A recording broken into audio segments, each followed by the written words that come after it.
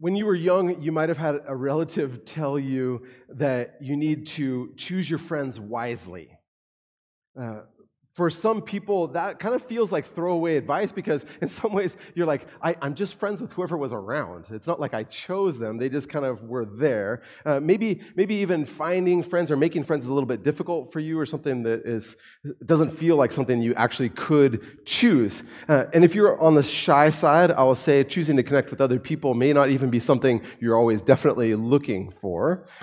And if that's the case for you, you might resonate a bit with this meme from about 5 years ago. It says, how introverts make friends. The little sliver is, dogs count as friends. And then the bigger part in there is, an extrovert found them, liked them, and adopted them.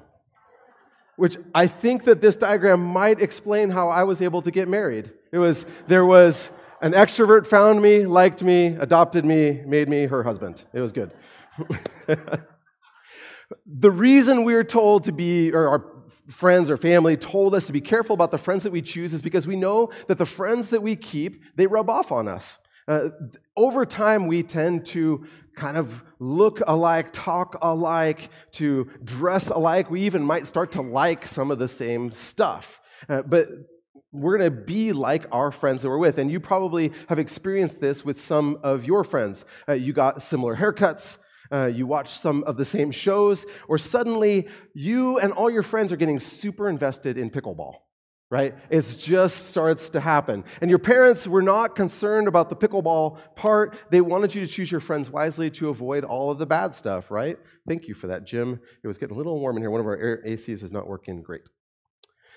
Our friends, though, we can be a good influence, too, on our lives. I had a friend in middle school named Paul, and I remember this time when we went out to the reservoir, and we were with our couple of families, and I found a half a pack of cigarettes on the ground. And I was like, yes, we're totally going to smoke these. So I grabbed the cigarettes and kind of real quietly grabbed the cigarettes and put them in my towel or whatever, and then I whipped them out to my friend Paul later on. I'm like, man, we're going to smoke these. We're in middle school. This is a good idea. And he's like, no.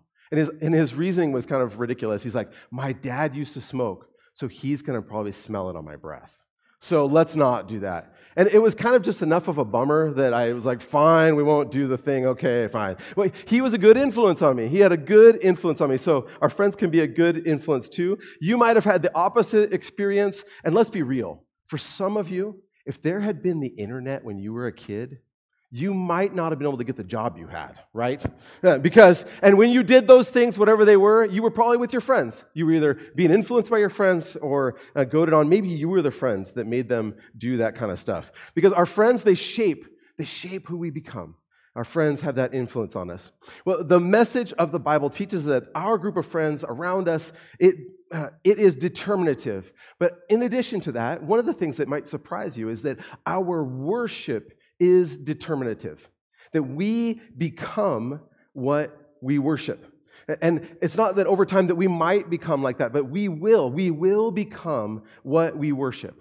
We know that you are what you eat, but in the same way, we are what we worship. So it's not that strange to think about that. To worship something is not just something that happens at church or in a temple, though. I guess in some ways, what you might call worship, it's kind of like a Christian word or something, or a faith word, but really, ultimately what it is we just give value to something. That's what it means to worship that thing. And we all have a hierarchy of what we value.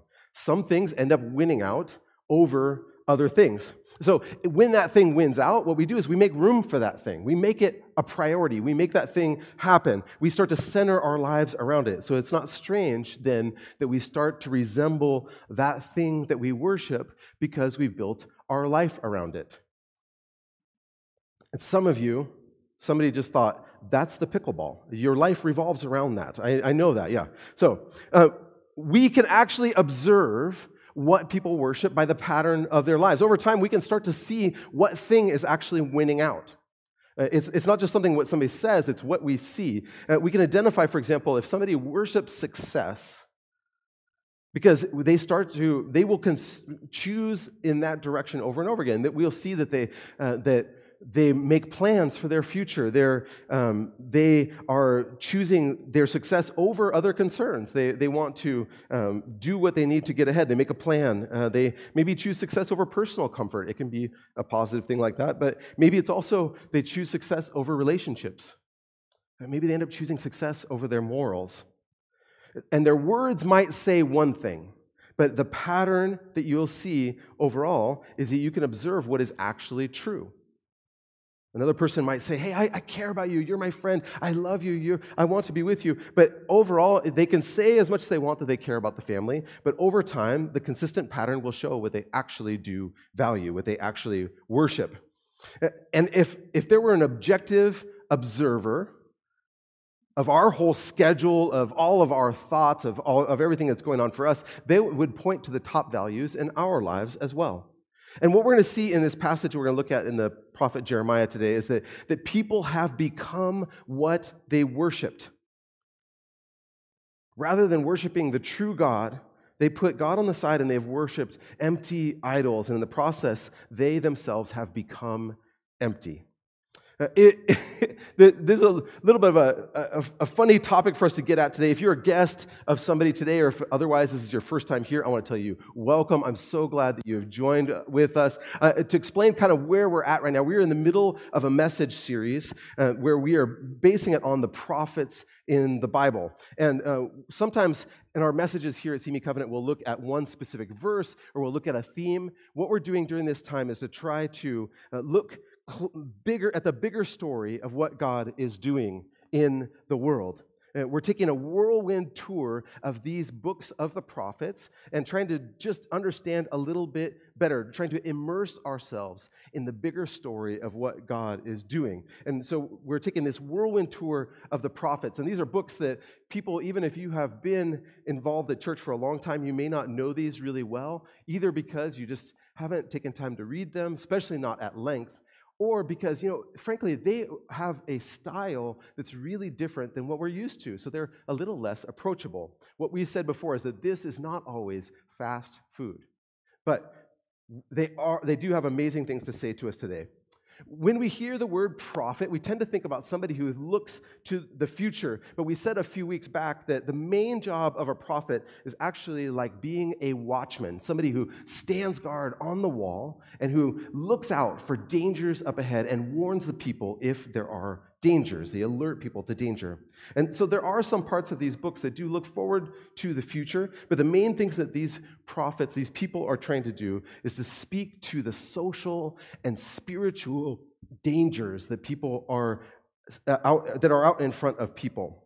So in these messages that we're reading here, these prophets, they speak partly to the surrounding nations around them, but I will tell you, the main thing is that it's aimed at God's people, and he's calling them to come back to the Lord, to return to him.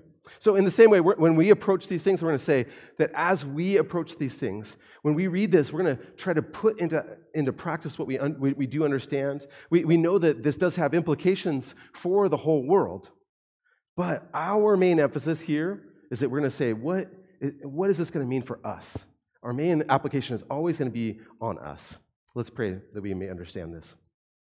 Lord, we ask you today to help us by your Holy Spirit to understand your word, to receive even what you have to say in it, and to apply it well. We want our gaze to be on you. May you help us to be courageous, to respond well to you as well. We pray in Christ's name. Amen. All right, we have started in this whirlwind tour. We are reading through the book of Jeremiah right now, if you want to join with us. And we read this last week up to, I think, through chapter 17. What I have been doing is just picking one passage in that's a bit, maybe an important passage or indicative of the larger story. And what I've chosen is from Jeremiah 2. So we're going to read this. If you have a Bible and you want to open it to Jeremiah 2, you may. It's kind of right in the middle of your Bible. Do you know that Bibles have tables of contents, and there is no shame in using the table of contents in the very front? That's good. So Isaiah, Jeremiah, Ezekiel, or actually Lamentations, but Ezekiel. Okay, this is Jeremiah chapter 2, and I'm going to start in verse 4. Listen to the word of the Lord, people of Jacob. People of Jacob is the people of Israel. All you families of Israel, this is what the Lord says. What did your ancestors find wrong with me that led them to stray so far from me? They worshipped worthless idols and only to become worthless themselves. They did not ask, where is the Lord who brought us safely out of Egypt and led us through barren wilderness, a land of deserts and pits, a land of drought and death, where no one lives or even travels? That's referencing the story where God brought people out of Egypt in the Exodus. And when I brought you into a fruitful land to enjoy its bounty and goodness, you defiled my land and corrupted the possession I had promised you. And look, it's the fault is also on the leaders. The priests did not ask, where's the Lord? Those who taught my word ignored me. Pay attention, Kurt. The rulers turned against me, and the prophets spoke in the name of Baal, as a god at the time, wasting their time on worthless idols. Therefore, I will bring my case against you, says the Lord. I will even bring charges against your children's children in the years to come. Go west and look in the land of Cyprus. Go east and search in the land of Kedar. Has anyone ever heard of anything as strange as this? Has any nation ever traded its gods for new ones, even though they are not gods at all? Yet my people have exchanged their glorious God for worthless idols. The heavens are shocked at such a thing and shrink back in horror and dismay, says the Lord. For my people have done two evil things. They have abandoned me, the fountain of living water, and they have dug for themselves cracked cisterns that can hold no water at all. Okay, so if we were just having a normal baptism day, this is not necessarily the passage I would just pick for this, just for the record. But we're reading through the book of Jeremiah, and this is really helpful. So the context is that over time, the people have increasingly looked like the nations that are around them. They have started adopting the worship practices and worldview of the other cultures around them. When God said, I want you to be different. I'm trying to make you different and keep you individual. And they ended up worshiping this other gods like this Baal and these idols. And if worshiping God is a little bit like swimming in a backyard swimming pool, you can imagine that. Crystal clear, that's the way it's supposed to look. What the people have done is that they've started pouring buckets of mud from the mud pit next to them, this mud pit worship of Baal and other idols. They keep taking bucket loads of that and dumping it into the pool. And now the pool's waters are super muddy, and it's gone on long enough that it's kind of hard to tell the difference now between the mud pit and the swimming pool. If you've been reading along with us in this time, you know that in the book of the prophets, you can't miss that God does not like that kind of idolatry. It's been a perennial problem for God's people, and it is something that makes God kind of crazy mad. He does not like it. Well, what is this idolatry? At this point in history, people did actually make small figures of gods and set them up in their homes and in public places. Those figures represented a spiritual reality. I don't think everybody really thought that that was actually the God, but they believed in this other reality, and they were worshiping that. And throughout the history of God's interactions with his people, he's warned them about worshiping these other gods or making idols. In fact, the first 2 commandments of the 10 commandments relate to this. Like, don't do that stuff. And the consistent message of Scripture is that there is one true God. And that God is the source of all true life and goodness and love. And we are supposed to, in a right response to him, we're supposed to give value to that God. We're supposed to make room for him. We're supposed to make him the center of our lives. But obviously we don't do this. Not then, not now. Idolatry, it doesn't have to be a statue or something like that in your house, although it might be.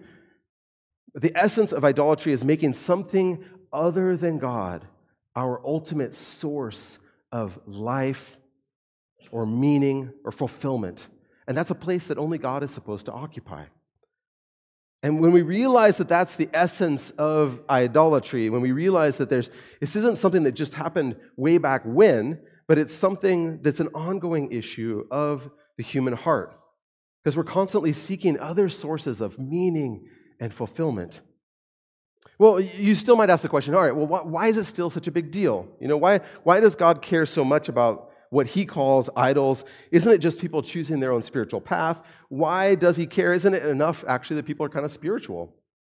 Well, in verses 12 and 13 of chapter 2, we get an idea of why God doesn't like it. He says this, "The heavens are shocked at such a thing when they switched gods, and they shrink back in horror and dismay. For my people have done two evil things. They have abandoned me, the fountain of living water, and they have dug for themselves cracked cisterns that can hold no water at all." Well, okay, why all this shock and dismay? It gives at least two meanings. It says, they have abandoned me. So we can hear some of the relational aspect of this. This feels like unfaithfulness to God. He has been with them throughout history. He says, I'm the one that brought you out of Egypt. I did all these things for you. We've been together. We've done stuff. We have history. Come on, why are you going to turn on me now? And I've done all these great things. And so it's seen now as this unfaithfulness on the part of the people. If you were here a few weeks ago, we touched briefly on the book of Hosea, which is actually a long allegory explaining how God sees his people as his wife, as this beautiful, faithful wife. And that image is we are supposed to be faithful to him, but we have not been. And that image ends up carrying over into the New Testament, that we are the bride of Christ, and God rightfully perceives idolatry then as our unfaithfulness to him. Our hearts are turning to somebody else. He says, I want you. And so there's a part where God's just saying, my heart is broken. You're turning away from me. It's a problem. So one author writes this, he says, at the root of idolatry is the human rejection of the godness of God and the finality of God's moral authority. We're saying, God, we're breaking our relationship with you. You aren't in charge of us. We want something other than him. So it's breaking that relationship. The second part is that idolatry is a problem because God is the source of living water. That's what he says. And the alternate solution is kind of pretty stupid. On the one hand, you have the fountain of living water, and on the other hand, we have this cistern, a cistern that we have dug. Cistern is a place that you dig it out and you want to hold extra water, and it needs some kind of a membrane in there to hold water, but this one is cracked and it leaks. It can't even hold water. I remember learning the word cistern. It was when I lived in Mexico City for a summer, and the family there had, because sometimes water would not always come at the same time, they had a big cistern as a part of the church, and they would fill that when the power was working and the water was on in that corner of the city. And it was a place that you could always get water when you needed it. But this cistern is cracked. It can't even hold water. So it would be comical if it weren't tragic.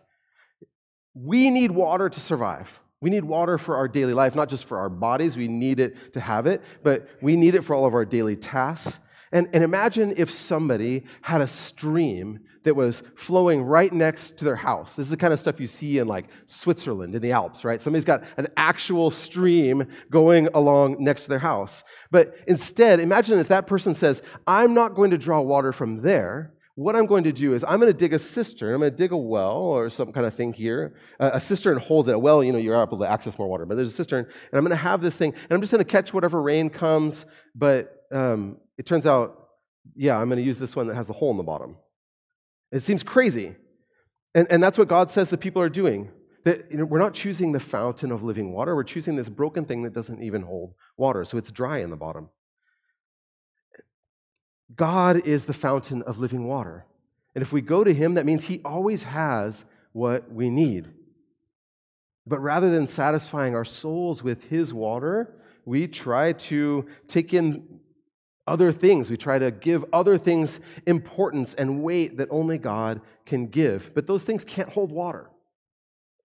We can't go to them to find any real quenching for our thirst. So what are we left with? We're left dry. We're left empty. We feel the same emptiness as the cistern. We're thirsty and there's a stream that's pouring right next to us. And that image, broken cisterns that can hold no water, is a super powerful image. It sounds like disappointment. It sounds like futility. It sounds like wasted effort. It's an image of emptiness. And now I think we've kind of come to why this is super important for us. The only outcome of worshiping false gods is going to be disappointment. It can't fill us. To put it another way, to chase something empty, the people have become empty. They have shown that we inevitably become what we worship. And that's kind of the thesis statement. If we back up to verse 5, and that's kind of the thesis statement he says. Look up up above in verse 5. He says this. This is what the Lord says. What did your ancestors find wrong with me that led them to stray so far from me? Was it God's like, it wasn't me. It was you. This is you, right? Like, this is one of those funny breakup stories. God's like, the problem is definitely you. Yeah. What did they find wrong with you? It was me. They worshipped worthless idols only to become worthless themselves. So God, these are the same two things that we saw earlier. God feels slighted. God feels rejected, spurned, cheated on. Why would you turn away from me? And then he says the second statement about it, this is our own self-destruction. They worshipped worthless idols only to become worthless themselves. And they've become what they worshipped. And here's the thing. It's not just them. It's not just them. We have to put ourselves in this story. If we keep this as a story about somebody else, we do so at our own peril. This isn't removed from our story because we also chase after things that don't give life. We give ultimate importance and ultimate allegiance to things that can't bear that much weight. And if they do, they're going to break and we'll be left empty. So, for example, if we spend our lives trying to keep ourselves comfortable, if that's kind of our top value, we're going to find ourselves one day facing an illness or facing a tragedy that ends up shaking our comfort. And we're going to be left with none. We wanted comfort, that's what we were seeking after, and now we have none. It's gone, it's empty. Let's just pick on, if our whole life revolves around our kids are important. Let's be clear, our kids are very important. But if there is some kind of distance or estrangement, or even, frankly, if our kids start to show a proper amount of independence, then we're going to start to wonder what is our worth. It makes us question who we are and what it's all about. And it's even more what we are saying to God. If we make anything other than God our important things, we're telling him, listen, God, I know you're supposed to be the most important, but you're not. And actually, that's kind of saying to him, you're not God, and you're not the boss of me. C.S. Lewis has a great quote about that. He's an author, and he says this, and out of that hopeless attempt has come nearly all that we call human history. Money, poverty, ambition, war, prostitution, classes, empires, slavery, the long, terrible story of people trying to make something other than God which will make them happy. So we keep trying to find something other than God to make us happy, and it's not working. They're all empty cisterns. So here's the thing. All of us, though, at some points, we have ignored God. We have all fought against God. We've wanted God out of our business. And if we do that, that's making empty, broken cisterns. It's making our own idols. And we're trying to end up creating basically a world or a universe where God is palatable to us, or the universe is kind of the way that we want it to be. But the thing is, a God who never contradicts us is not God at all. It's empty.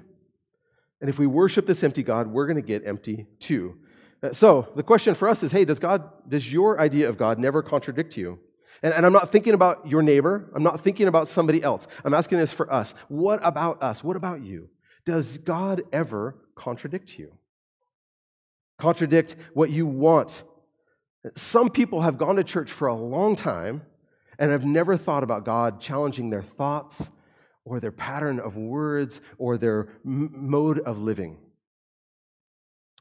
And author G.K. Beale, he's helpful in pointing out that what that means is these old idols, these old gods that we thought were gone, that's something part of like kind of Babylonian times or whatever, that they're actually not gone. He says this, he says, they may have changed their names or maybe lost their personal names altogether in favor of more abstract concepts and phrases.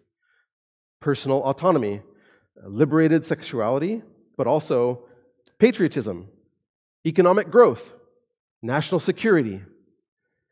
And all of these things, some of them may be important, but they are not God. They have to be in the right order of importance. So we might have ideas about what God is like, and we put them together from our interactions. Maybe you have had some experience in Scripture. Maybe it's just from what other people have told you. But maybe we should let God tell us what God is like. And what is the real God like? There is an interesting passage about this in the book of John. And this is Jesus talking with his disciples, and he's talking with a specific guy named Philip. And Philip says to Jesus, he says, "Lord, show us the Father, and we will be satisfied." And Jesus replied, "Have I been with you all this time, Philip, and yet you still don't know who I am? Anyone who has seen me has seen the Father. So why are you asking me to show him to you? It's right here." So Jesus is saying, if you have seen me, you have seen the Father. This God who maybe seems somewhat distant to us at times has now come near in a person to show us what he's like. If you want to know what God is like, you need to look at Jesus, because he looks like Jesus. He is Jesus. So Christ, his mission was to be a truly faithful person like no one else in history had ever been. He was the one good person in all of history. He ended up getting rejected, and he was killed. But the Bible tells us that was filled with cosmic meaning. That the reason why he came was he was the one who came to break idolatry. He says, all of us have hearts that long after something else, and I've come because you guys, we are prone to wander. Lord, we feel it. We are people who wander away from God, even God that we love. But he came and he faced evil so that he would be the one righteous, good person. The thing is, you and I, we're never going to be good enough. We've already proven that we've actually been kind of idolatrous, whether to a lot or a small extent. All of our hearts have turned away from God. So we're not going to be able to come to God in front of him and say, "Hey, we're good. I did enough good stuff." God's like, "No, your heart has always been after something else. And even sometimes you used me, not for me, but to get what you wanted." Right? If we are in Christ, what the promises are in Scripture is that God sees us through the lens of Jesus. And it's the only way that we can be saved. That Christ was the only one who was faithful. He was the one who faced that evil and came out victorious. He rose again. And it's by faith in him, that's the only way that we could be able to stand before God. Because he was the one that was faithful, and we wear his faithfulness. So we become what we worship, was what Jeremiah says. So we have to ask the question, what are we becoming? Who are we becoming? And I think part of what we need to do is we need to admit, first of all, that we have not been becoming always more like God.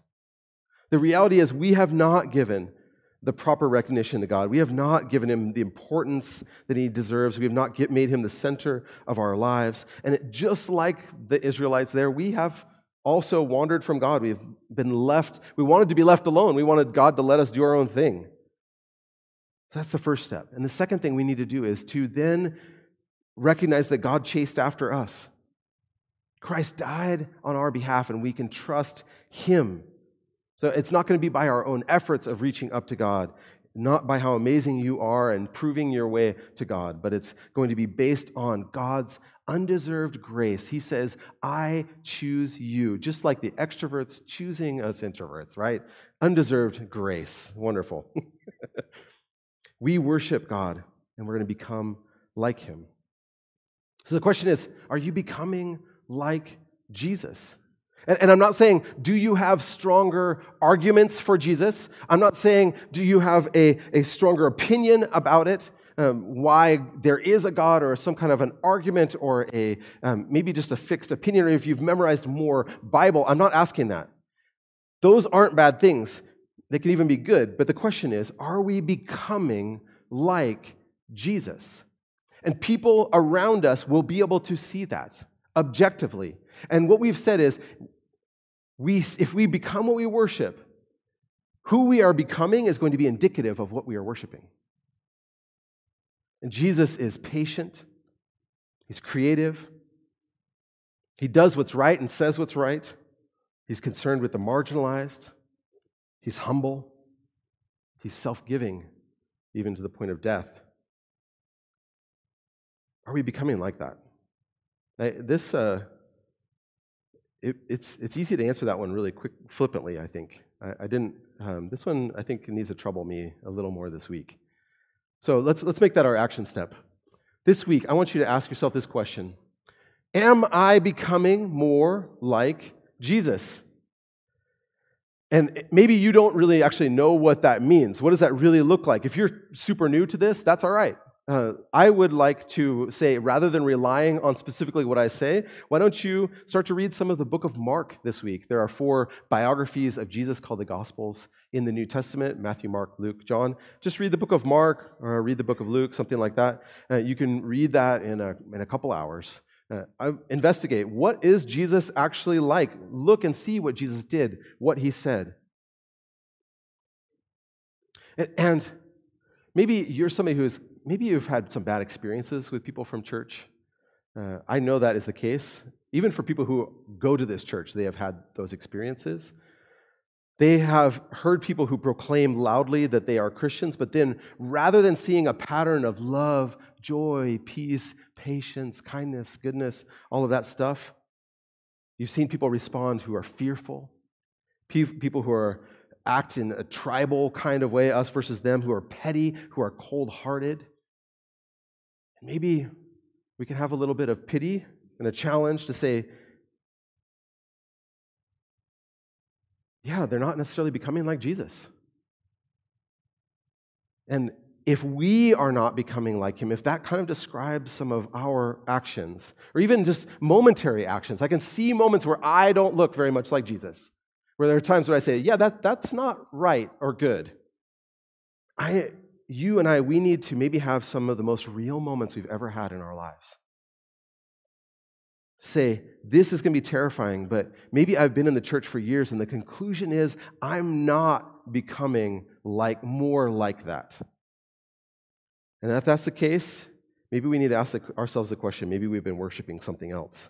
Maybe God is important to me, but maybe something else is winning in importance. And if that's the case, we need to just repeat those steps. Admit that we've been putting him not at the center. God, you have not been at the center. Something else has been the center. And I rely again on the life of Jesus, that Christ is the one who saves us. It's not by knuckling down. I need to actually worship him more. Because I'll tell you, the world doesn't need more people who can yell their view of God louder. We've got plenty of that. What our world needs is more little Christs. That's the original meaning of the word Christian. More people who are genuinely growing more and more like Jesus because our eyes are on him. And you can only get there by worshiping. You can have strong convictions, but you're going to do it in a different way. You're going to have humility. You're going to have grace. We're going to call people to follow God. We're going to be drawn, like Jesus, to people who are more marginalized. We're going to care about God's fame more than us getting credit, all that kind of stuff. It's going to look like little Jesuses, and we need some more of that. Let's pray. Lord, we ask you to help make us to look more like you. Help us to be honest and courageous to recognize places where we have not been. Maybe even part of our excuse, sometimes we look and we see other people who have not been Christ-like, and we say, I don't want anything of you, Jesus, because of your people. But Lord, help us, your people, who you've saved by grace, to worship you above all other things. That can come out in our lives, in the daily interactions with our neighbors and our family and our friends and our loved ones, that people will see that you are working in us because we want you to be glorified. We're doing that because you are really great. You are the true source of living water. We pray that we will see you as such. We pray in Christ's name. Amen. Amen. All right, kids are going to come back in now. Good timing. Well done, Amanda. All right. Come back in, kids. I think there's a spot for the kids in the front.